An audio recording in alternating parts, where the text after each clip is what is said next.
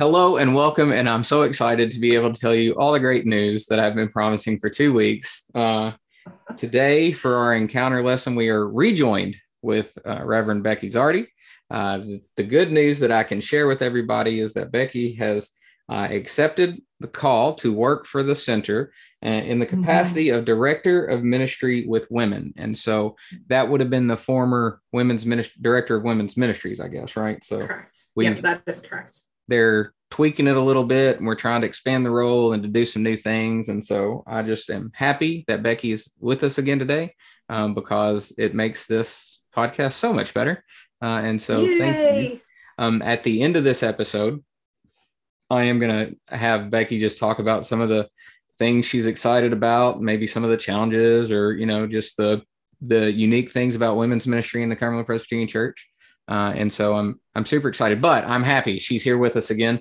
If y'all have been following the podcast for a long time, she was with us at the beginning. So at the beginning, yeah. So I'm just super happy that we've hired her because she's going to be great, and I'm super happy to have her on here again. So what we're going to go over today is the November 28th lesson. It's going to be from Jeremiah chapter 29, and we've titled it "A Letter to the Exiles." Our scripture selection is Jeremiah 29, 1 through 14. And then also we throw in John 14, 27 in there. For our prayer for illumination today, guide us, O God, and prepare our hearts to hear your word.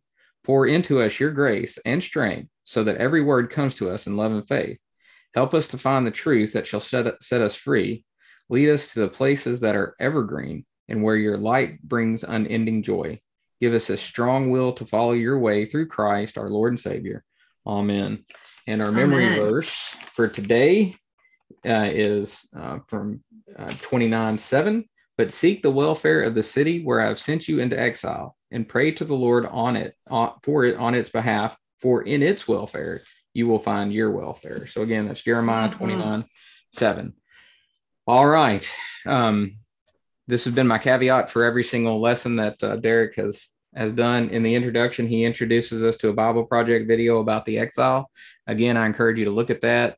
If you can't show it in your class, then you look at it, take some notes, because those are really well done. And again, I've had just probably 17 emails from people just saying, I'm glad I was exposed to this resource. So yes. And they have a whole bunch of the Bible Project. Yeah, I was introduced to the Bible Project back when I was taking classes for Pause, and it is just been a phenomenal resource. I love their videos and the way they put them together and how they explain things as well as they possibly can in the short amount of time that they do it. It's a fantastic resource. All right, so my dog's going crazy because happens. Yeah, it happens. This is the COVID mess that we're in. Our discussion question is, since March 2020, we have all experienced exile of sorts because of the pandemic. Describe your frustrations and discomforts in our exile. How has God remained faithful during this exile? How have you remained faithful during the exile? I bring that up because this is one of my frustrations, is because I have to deal with animals when we're recording things. So you're exiled to your house and you have to deal with a barking dog. It's one of the discomforts. And I halfway joke about it, but I bet every single minister, elder, Sunday school teacher, youth pastor has had something that they were completely frustrated about. And I think it's, I don't want to say it's hurt ministry. It probably hurt ministry at first, but then you just find a way to deal with it.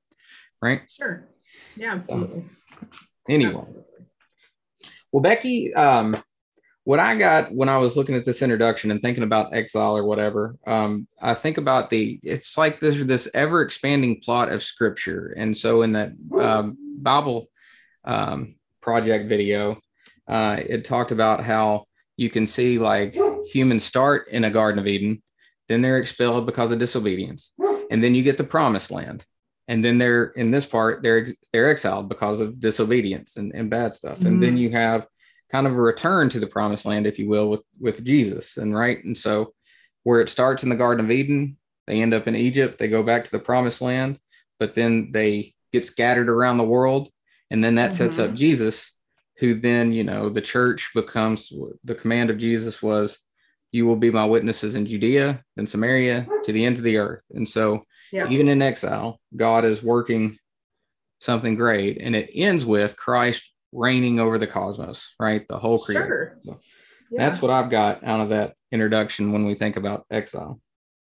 Yeah, that's a great way to look at it, because I just did a recent study on Paul. And one of the things that Paul talks about a lot is, and something that we don't talk about, I don't think, enough in our churches, is that the kingdom is here, but it's not yet fully consummated.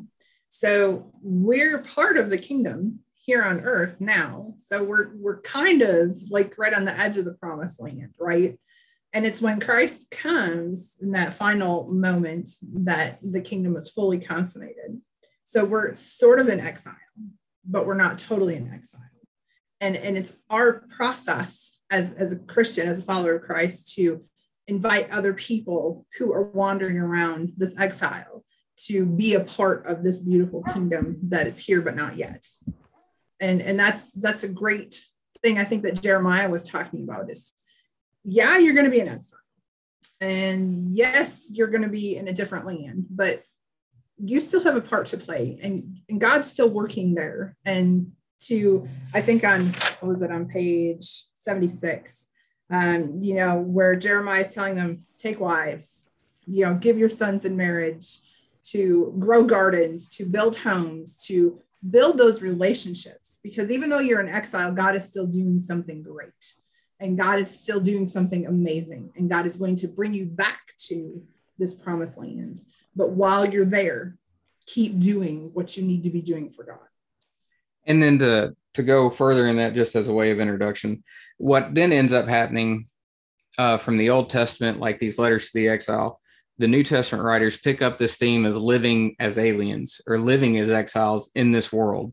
And so I kind of just went through, like, really the purpose of the Sermon on the Mount was Jesus was talking to faithful people and how they should live in a world, considering they're not of this world. So turn the other cheek, or, seek first the kingdom of God and this righteousness and all this stuff. And so there's this flipping of values that if you're an exile in this world, you live a different way. And then I was thinking in Philippians chapter 3, Paul says your citizenship is in heaven. 1 Peter 2 says you're a holy nation, right? Like a kingdom that belongs to God. And then Hebrews 11, when the writer of Hebrews talks about all those people who live by faith.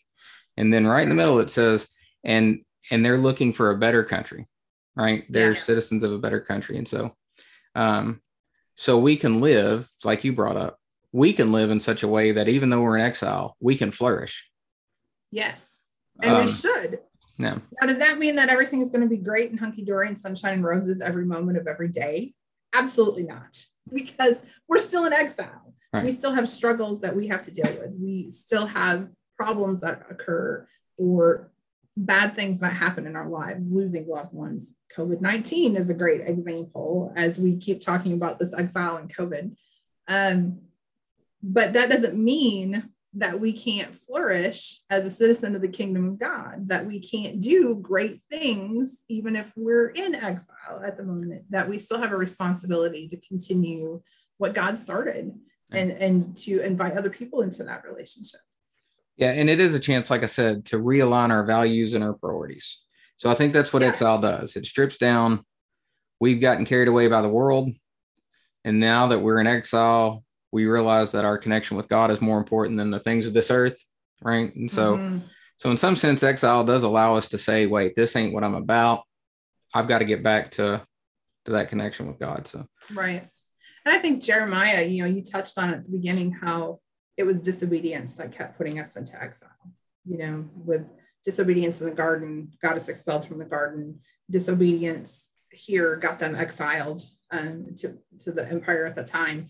And even now, when we lose focus of what God's kingdom looks like, when we get so concentrated, I guess, our minds and our energy is just concentrated on the things of this world instead of on the kingdom, we end up being in that moment of disobedience where we have to come back and recognize that it's the kingdom values that we need to exemplify in our lives so that we can flourish even when we're here in this kingdom that's here but not yet.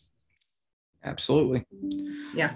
All right. Well, then we're going to move on, I think, to the exploring the scripture part of this thing. So I did want to say, as part of when you read the book of Jeremiah, and I figured this out when I was writing for the encounter, whatever, fall of last year.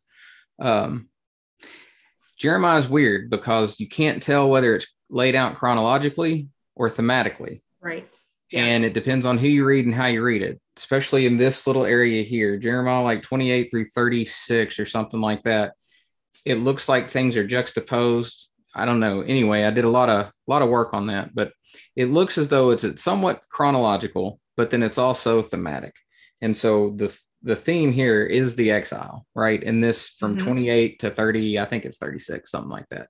And I'm not sure exactly when a prophecy was said to who and what time and all that jazz, but the point still remains the same.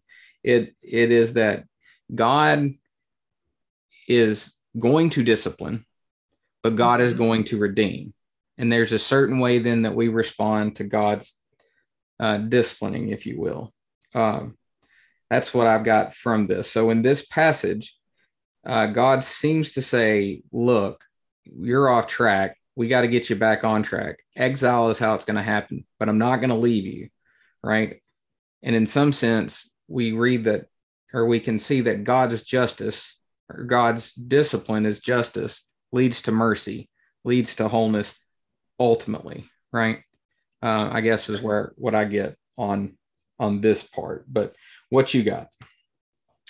I really loved that Derek brought out that Jeremiah is referred to as the weeping prophet. Because we often think of prophets, I think, as those people that are like standing on the mountaintop declaring God's word to everyone, and just this like very Charlton Heston type of voice, God said, blah, blah, blah, and we don't think about Jeremiah often as this person who was so grieved, who was so mourned from what the Israelite nation as a whole was going to have to face, that it caused him to weep and to just truly mourn and cry out for the people. And I think about pastors who, through this pandemic, have just been so frustrated, who have been so grieved and mourned themselves for not being able to be at a hospital with someone who is dying, where we have been that person before, and now we can't go in. Or somebody that is sick at home that's under quarantine, and the best that we can do is stand outside of their window and offer our prayers to them, and we can't hold hands and we can't hug them and just be with them like we were before. And how many stories I've heard of, not necessarily in the CP church, but other pastors that I know, especially on the Northeast Seaboard, who were officiating funerals via Zoom because they could not be there in person at the funeral home. And just the things that other people have done. Well, actually, a friend of mine here in Madisonville, another pastor of another church, she was talking about one of her parishioners was passing from COVID, and how this nurse was just such a blessing to her, because the nurse gave her personal phone number. And anytime she wanted to call and check on this person who was on a ventilator and dying, she called this nurse, and the nurse would hold the phone up to this woman's ear, even though she was sedated because she was on a vent, so that she could pray for her while she was in this moment. So I think of all these times that we don't think about how much we weep and we grieve for those who are mourning, who are hurting, and how much Jeremiah grieved for his people, because he knew what was happening. He knew what God was about to do, and how just emotionally moved he was during this time. Yeah, I was thinking kind of in the same terms, except not necessarily. So like I always like to see trends in society, and like there at the beginning of COVID, year or so ago, there was this uptick. I don't think it didn't continue, but you can look at Google Trends, like, how many times something to search for. So anyway, there was this huge spike of Google searches on divorce lawyers when COVID first happened. Why? Right. Okay. And so, like I said, but I don't think people followed through. But the point is that there at the beginning, when you're so shook up and your world is so turned around, it psychologically shakes you. And so like in researching this, there was this, that year and a half, you had political disagreements, and most people didn't have any outlets by which to ignore their spouse on something. Like, you can disagree, but when you're together 24/7 disagreeing, 24/7, and then everything's stoked up, right? So like politics became this righteous battle, or even the way people parented, that was another thing that started going up. So like when you're together and your kids aren't at school and you're all together at home, people start picking apart each other's parenting skills, or you shouldn't have done this or that, which never would have been a thing if society, finances, because either some people, got some relief that they didn't necessarily need, and so they went out and spent more money, but then there were people who just didn't have money that they used to have, and so that made it hard. And then you had a loss of hobbies. Like, a lot of things were, people who like to just go to the movies or just like to go do things. Those were all. So anyway, in some sense, what COVID, if you think about it as an exile, the same thing it would do for the Israelites, all those things which we kept busy and occupied with, and we didn't have to think about, or we could just ignore, all of a sudden, everything just came together, and we were forced to think about our lives and things. And some of us didn't do it well, some did, but I think what it did was strip down to the just nitty gritty of life. And I think that's what I think that's what Jeremiah means. Like, and then when it happens, you have a choice, right? You can either, repent and seek to build up a better life. Like I referred the Sermon on the Mount, seek first the kingdom of God, and then all this other stuff will be added to you, but get the priority right. But anyway, I think that's what exile does. It did that with us for COVID. I think it does that in our passage. Sure. It breaks away the comfortability that we mask things in, and then all of a sudden we've got to really deal with different things in life that we never thought we'd have to. So, or things that we took for granted, I think the discussion question on that was really good for that section. It says, how have you been a demonstration of the presence of God during times of great confusion and frustration? And talking about the weeping prophet, and then just the grieving and mourning of pastors, because that relationship that we had previously was stripped away from us. It made it more apparent that those relationships were so important, that connection to our people was so important. Just like you were saying, that if we strip away all that extra and we recognize to seek God's kingdom first, that's what's really important. It's not all the extra, it's not all the accoutrement, it's that relationship that we have with God. It's that partnership that we have, and being part of the hands and feet of Christ and being the kingdom of God. That's really important. It's not all the extra things that we like to think it is. It's not really. Yeah. It's not really. It was tough. And yeah. Oh gosh. So my wife is a patient person for the most part. I can get her fired. Amen. And I'm a pretty patient person for the most part. You are. True. But you are. I mean, even we went 9 years, hardly ever having any kind of fighting or bickering. But man, when you're just stuck with people, and then and just little things, it can bring out. So I don't know. So when I answer that question, the demonstration of the presence of God during times of great confusion and frustration, usually I'm pretty even keel, and I can always see, I'm a Jeremiah. I can see the good in things, but man, there were some times during that it was tough. So I failed a little bit. Oh, terrible. Sure. Well, yeah. I think about my situation. My daughter hasn't left home yet, and I love her. Move out. I love you. But also my son and my daughter-in-law, my 2 grandchildren, moved in with us during this time. And so there have been moments that I have to remind myself of who I'm representing, because I want to represent my earthliness and roll some heads. But I also recognize that that's not going to accomplish anything. And so how do I represent the kingdom of God to them? How do I represent my Savior in my behavior, my actions, my attitude towards both my children and my grandchildren? Yeah. And that's shown really strong in a confined space. Yeah. Well, yeah. I mean, that's our exile. And so you can be revealed. I mean, your nature is revealed, or it's transformed or shaped or whatever, or hardened maybe in exile. So that's Sure. so far as the digging deeper section. Now this one, again, I kind of think of exile, and it seems that exile was presented as a way of somewhat of a purification. It seemed like because you were unfaithful to the covenant, there's discipline ahead. Ultimately, this discipline is going to lead to your good and the good of the nation, right? For the good. Ultimately, this exile gives us an understanding of Jesus Christ. It pushes the story on to redemption in Jesus. So, of course, it's that way. So, I automatically, I always think of that Romans 8 passage, to where like either in Romans 8 or in Hebrews chapter 12, where basically it says, look, you're going to have some discipline. The discipline is going to produce a good harvest of righteousness, right? Where God works all things together for the good of those who love him and are called according to his purpose, these kinds of things.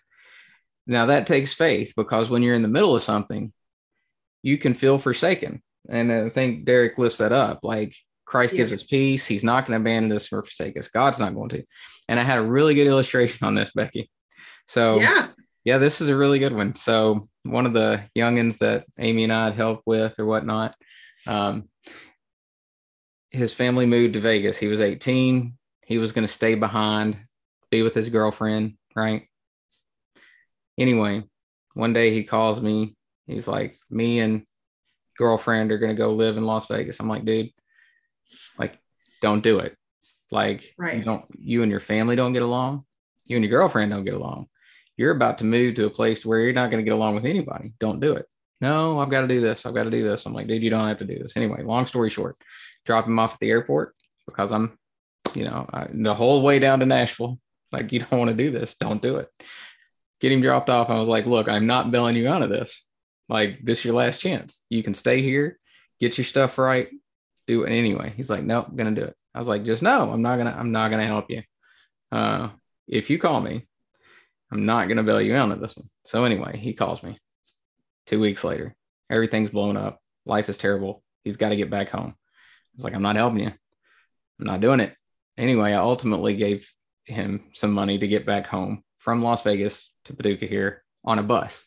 It's like a 3.5 day ride. I'm like, what an exile that is.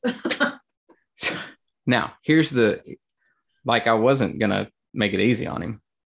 Right. I wanted him to have time to think. And I called him. Like, he started on this bus journey. Like, it's 3.5 days. I'd call him about every 4 hours. Just make sure he wasn't dead, whatever. Sure. But anyway, that was 6 months ago, 7 months ago. We went to a basketball game together the other day, and he was like, that gave me time to think and to realize where I was, and I'm different because of that bus ride. And so I thought to myself, in some sense, this is, I think, how we understand the discipline of God. It is not pleasant at the time, but we're not forsaken. And like at any point in time, I was calling and checking on this kid for, every 4 hours. If something bad was going to happen, or, I could have instantly, taken care of it, but had to learn.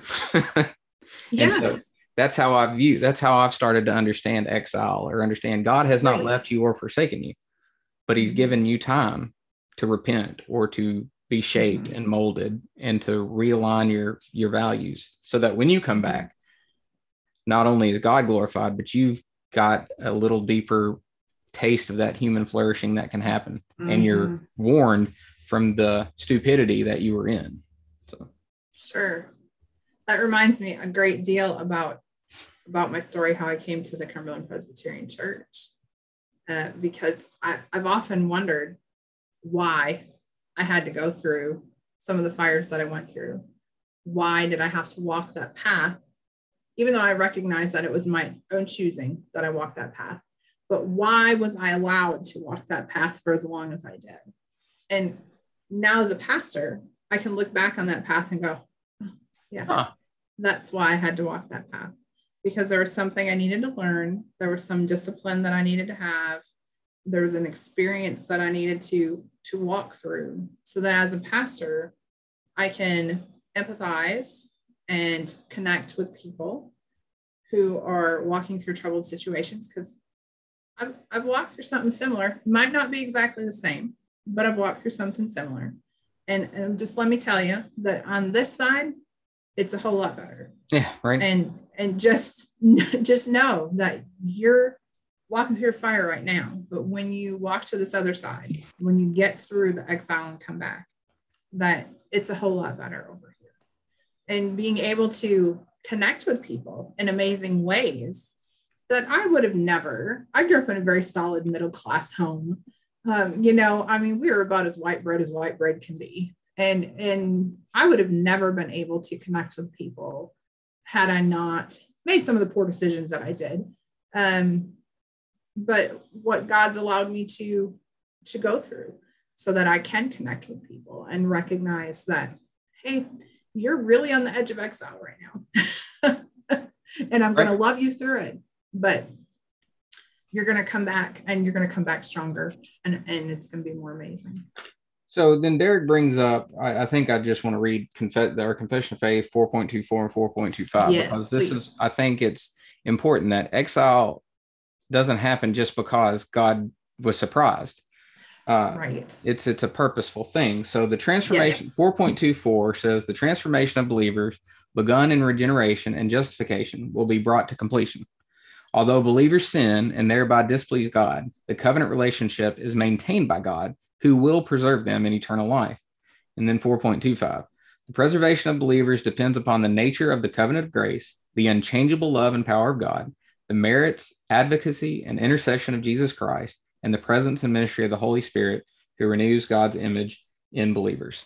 And so I think that's important. Nothing happens outside of God's, like God didn't wake up and be like, how did Chris get there? Right.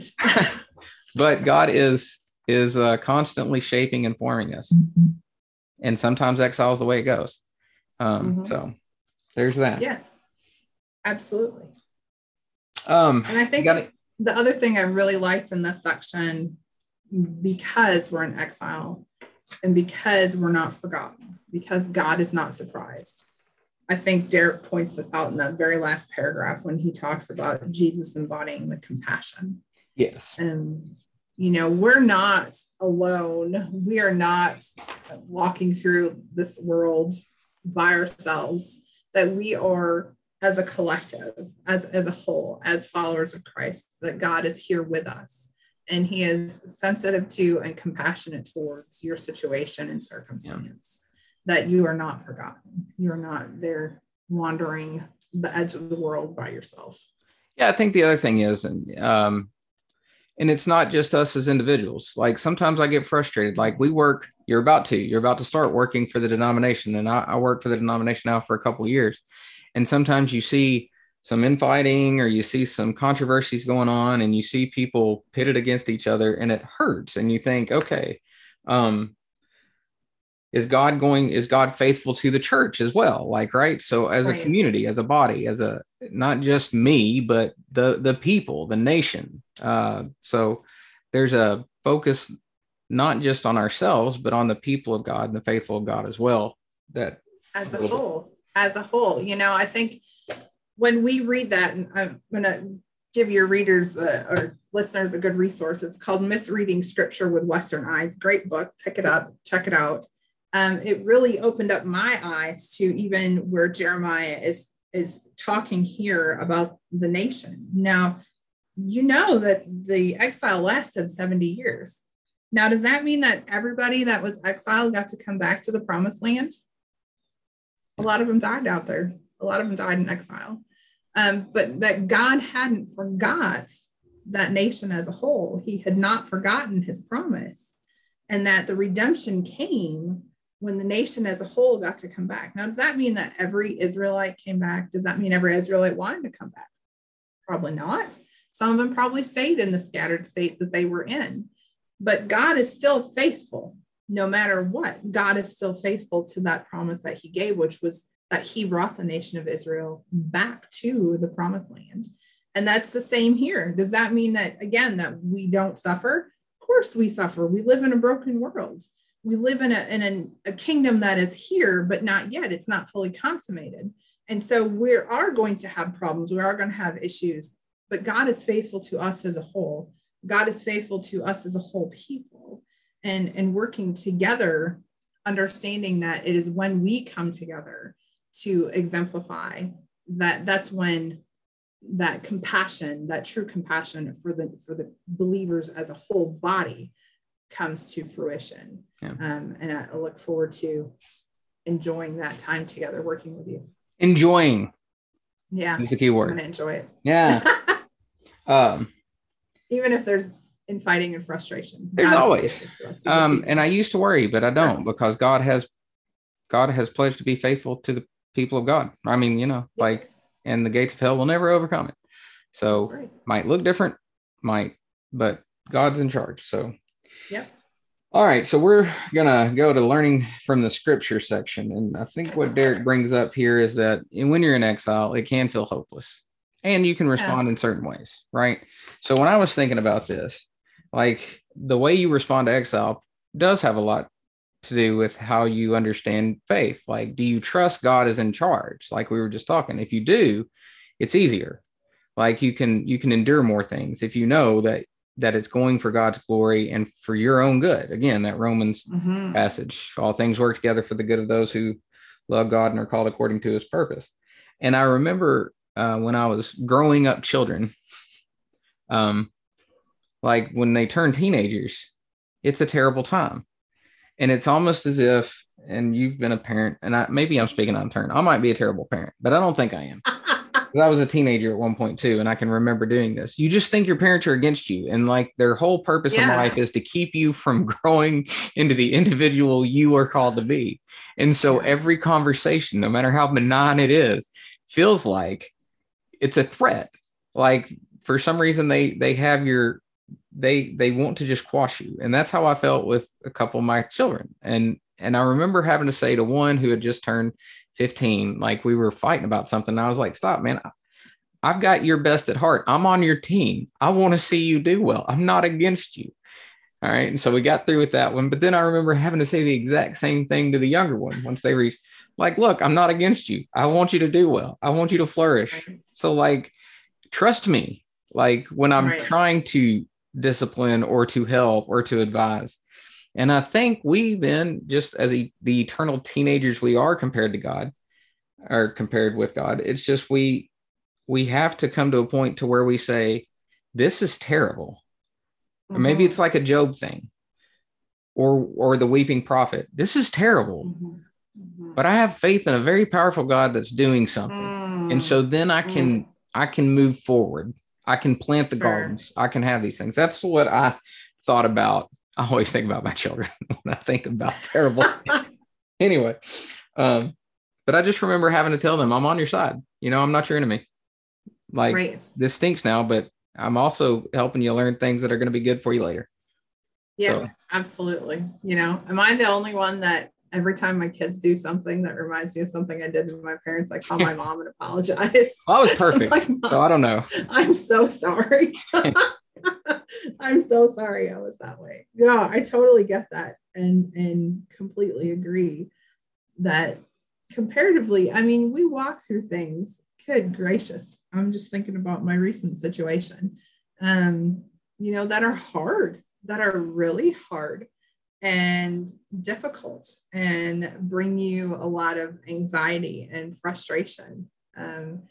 But you have to trust the process. And I think we're like, God, why do I have to do this? Why do I have to go there? But when you trust, when you have that faith that no matter what you're going through, that you can plant gardens, that you can continue to be the hands and feet of Christ. It's amazing. It's amazing what God does. I mean, I'm just always floored and just astonished at the grace that God offers and just his awesomeness. He's just so cool. It is. And it does work out. But that's the faith. That's where the faith comes in. Yeah, absolutely. So let's go ahead and go to the applying the scripture. We got 4 different discussion questions here. I think what I wanted to do was to give you first shot. You pick out one of these discussion questions and lead us through it. And then I'll pick out one. And then we'll end with a little give us your dreams and visions, Becky. Q&A. Q&A. Okay. So the second one really jumped out to me. Says COVID-19 has presented the church with a tremendous opportunity to change and evolve as a community. What lessons have the COVID-19 exile taught you and your church? How can you put those lessons into action? And for us here at the two congregations that I currently pastor, I think the thing that was most brought to light is how important relationships are, how important that interpersonal communication is, and how important being able to worship together in person is. That was something that we really took for granted, because it was just, you just show up on Sunday because that's just what you do. And when that was stripped away from us for a time, when we came together and was able to come together, even for our fellowship lunches, because those were off the table for quite a while too. And when we finally were comfortable enough for everybody to come back together for fellowship lunches, just that interpersonal part of us, how much we missed that, and how much we missed having a conversation about how are your kids, how are your grandkids, how are things going on here in the community. And so it made us much more aware of that. So we've looked for ways to promote that relationship. And I think as the church as a whole, I think we've looked for ways, whether it's this way through Zoom, where we can promote a interpersonal communication. And even though we can't be together, that we can still participate with one another and with one another's lives. I think there's a lot of things that we have done as the church as a whole to be able to put that into action, to recognize that it's the relationship that we have with people that is more important than anything else that we're doing. All right. You did number 2. I think I'll do number 1. Okay. And this has been for various and sundry reasons, but I'll read it here. Just as Jeremiah lived with heartbreak caused by sin and rebellion, how does your heart break for the sin and rebellion around you? How do you respond? How should you respond? So first, this week, it hit me pretty hard. And I remember when I was working on another encounter lesson, I went to John the Baptist, and John the Baptist came out of the wilderness and he was condemning everybody, and people would come to him and say, "What must I do?" Right. And then John would be like, "Repent. You repent." And then he was like, if you were if you're a tax collector, do this. If you're a soldier, do this. And I think that's the first thing, is first to recognize the need of repentance in me. Like, it's easy. Like, if you turn on the news, you can point fingers at everybody and tell how awful everything is. But the truth is, you can start in the mirror. And so first, my heart needs to be broken by my sin and my rebellion. And that hit me hard this week. For whatever reason, I don't know. I just thought, I thought if the world's going to change, it's got to start somewhere. Chances are the only thing that you have control over is you. Start with you. So anyway, that's that. And then also, like, one of the things that even before I was a Christian, I hated misery. Like, I don't like people suffering. And a lot of times, this will get me in trouble with some people, but it is true. There's a world that causes suffering, but then a lot of times it's just people cause their own suffering in a lot of ways, or at least portions of it. And that hurts my heart. There are consequences to the decision to make. Right. Now, however far systematic or whatever vocabulary words you want to use, there's just some things that, number one, I don't like unjust suffering. And I don't really like just suffering either, to be honest with you. Like, just, so I say all that to say it does break my heart when I see people who are not flourishing as human beings, because life is great. Like, life can be so much fun. I mean, whether you're poor or rich or whatever, like, you can flourish. You can be an exile, and you can plant your gardens, and you can have a family, and you can live. And I want to see that. And for whatever reason, it breaks my heart when I don't see it. So the way I respond to that is to at least, as best I can most of the time, extend the blessings that I feel to others. Like, try to include people with my family, or open up my home if I have the extra room or whatnot, mentor, discipleship, these kinds of things. And I think that's how you should respond. Like, if God gives you building relationships. Yeah. I mean, if God gives you the tools to help and bless people, or then you're faithful, respond in obedience, I think, is where I'm at on that. Sure. That's beautiful. What a beautiful thing. All right. So that leaves a couple other questions that you as a Sunday school teacher can dive into or just discuss with your class, or because you're the teacher and in charge, you don't have to do any of that. You're the one in charge. But as for now, before we completely sign off, I did want to give Reverend Becky a chance just to, I don't know, I can ask you specific questions. Shoot some questions my way. Well, so like, obviously you have been a pastor now. You've gone through the pause program. You've been pastoring for what, 4 or 5 years?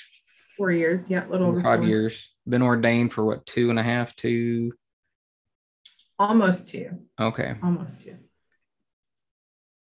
The opportunity comes up to apply for this position. What were the things in your mind and heart? And how did you discern that this was the way to go? Wow. That's easy. A great question. Yeah.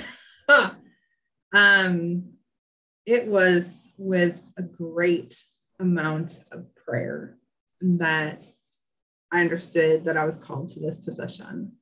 I serve 2, and I cannot speak highly enough about my congregations. They are amazing, giving, caring people who have nurtured me through being a pastor and learning what that means. And just given me just an amazing opportunity to continue to walk in the calling that I really felt God had brought to me and showed me what it really means to be a good pastor. So it was not without a ton of prayer and shedding of tears on my end that I made that decision to apply. It was a call, just like my call to ministry was. I knew as soon as I seen, and I've told a couple people, I don't know if I've told you this story. As soon as I seen the job advertised, I knew in the pit of my gut. I was like, I don't know that I really want to do that because I love my people and I don't want to leave my people. But I also know when God speaks, you have a couple of choices. You can either say no and walk the other way, be swallowed by a great fish and go into exile onto dry land and go into exile. Right. Or you can understand that God is calling you to something else. And there's a reason for that, and accept it, even with tears and knowing that this was going to be a very hard step to take, but recognizing that God was calling you for a purpose, and whatever this purpose is, I don't know. But I just praise God that everybody else saw that there was a calling there. And I'm excited about where this is going to lead and how God is going to use me in this new direction, this new pathway. So when you saw like the job description or whatnot, what is it that you're either A, most excited about when you thought about the opportunity, or B, a vision that you might have to share with the work with the women that we have in the Cumberland Presbyterian Church? I think leadership is a huge thing. Just a quick backstory for those of you who do not know me. I came from a denomination that did not believe in women in ministry. And it is not lost upon me that as God walked me through when I came to the Cumberland Presbyterian Church, understanding that women were an integral and important part of the leadership ability in the church, and not just the church, but God's calling as a whole, that we are important, that women are important. And God had to show me the amazing women leadership that was in scripture that in my previous denomination, we never talked about, or we just gave it a cursory glance and moved on, but was never discussed and was never opened up to me. And as I came to the Cumberland Presbyterian Church under female leadership, shout out Tara Cisco. Yeah. Shout out to Tara Cisco. How God opened me to the possibility that women were supposed to be in leadership, and women do play a part and have a role, and a very important role, because there's things that women and men see differently. And there's nothing wrong with that. That's just the way God designed us to be. And so we need to work together in partnership to bring that whole picture forward of what God's going to show us. So I came from a place of not believing that women should be leaders to a place now where I can promote and encourage and help women understand that they are to be leaders in the church, and they play an important place. That give them the skills and the opportunities to develop their own leadership abilities, whether you're a Sunday school teacher, whether you're an elder or are thinking that God's calling you to be an elder in your church, or whether you're contemplating the call that you feel maybe God's calling you to ministry. How can we help you get the skills that you need, the confidence that you need to take on this role that God is calling you to? And that's kind of what I'm hoping to do in my dream of what this role is going to entail, is allowing different opportunities and bringing different skills to help women flourish in the leadership that God has called them to, whatever that happens to be within the church roles. But one of the things that I've thought about too is just the way the church is, changing and shaping and forming. Yeah. There's going to be just opportunities by which, obviously, the ministry to the women is your primary role, but women are adults too, right? And so, I say that jokingly, but I think there's an opportunity for, ways that I look forward to working with you and encouraging you, but then also, partnering and seeing how then we can take this, vision that you have and meld it with the broader church and see the church flourish together, both in service to equipping the women of the church, but then also bringing about just a general education and an uplifting of our church together, and not see things as a battle between the sexes or a battle between resources or whatnot, but we all, we're all in it together. And so I look forward to. I think Paul tells us, that we're all members of one body, that we're all an important part. And how can you tell your eye that just because you're an eye, you're not important? Or how can you tell your foot just because you're a foot, you're not important?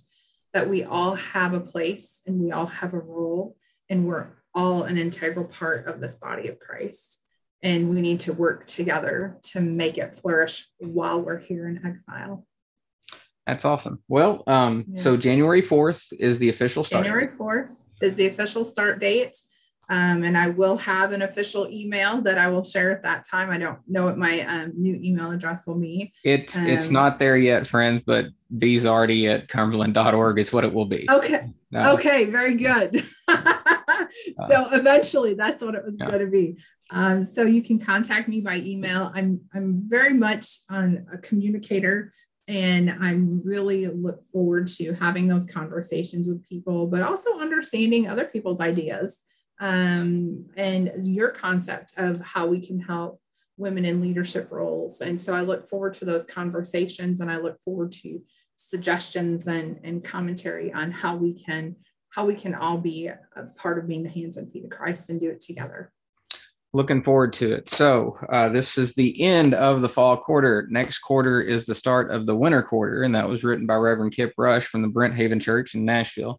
I'm hoping that Reverend Becky will graciously hold my hand through the rest of these, and we'll have some interesting conversations. So again, I look forward to that. Next week, we'll start the winter quarter. That is, I think, forgot the title of it off the top of my head, but we're obviously getting into Advent, and I think it picks up with Ezekiel. And we're going to talk about the Valley of Dry Bones. And then I think it starts working itself through the book of John, if I'm not wrong. I think it's called Abundant Life in Christ is the title of the quarter, but I don't have it on me right now. Anyway, may the Lord bless you and keep you. May the Lord make his face shine upon you and be gracious unto you. May the Lord turn his face towards you and give you peace. Amen. And we will see you next week. Amen.